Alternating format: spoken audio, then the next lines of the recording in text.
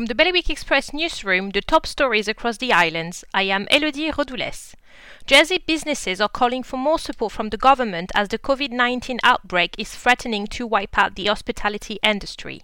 Mark Jordan, the owner of Channel Islands' only Michelin Bib Gourmand restaurant, decried the apparent lack of action in an emotional video amid what he described as one of the worst times in his career. His plea came just 24 hours before bars and clubs were told to close from 8 p.m. last night. States members will be debating a package worth up to $180 million to help businesses tomorrow.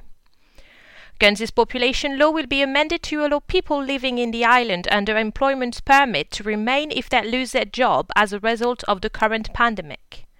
The decision comes as many jobs in the hospitality industry are at risk after the states closed pubs and nightclubs on Friday while restricting access to restaurants.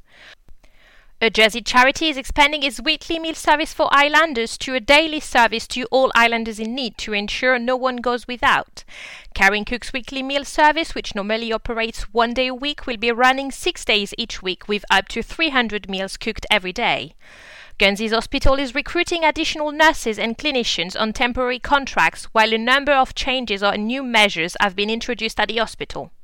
A hot ICU facility has just been created to care for COVID-19 patients, while outpatient appointments and all visits have been suspended.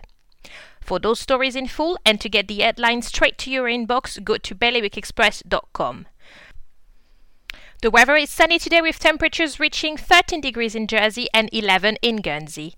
Bailiwick Radio News supporting Liberation 75. Celebrate 75 years of freedom with Liberation 75.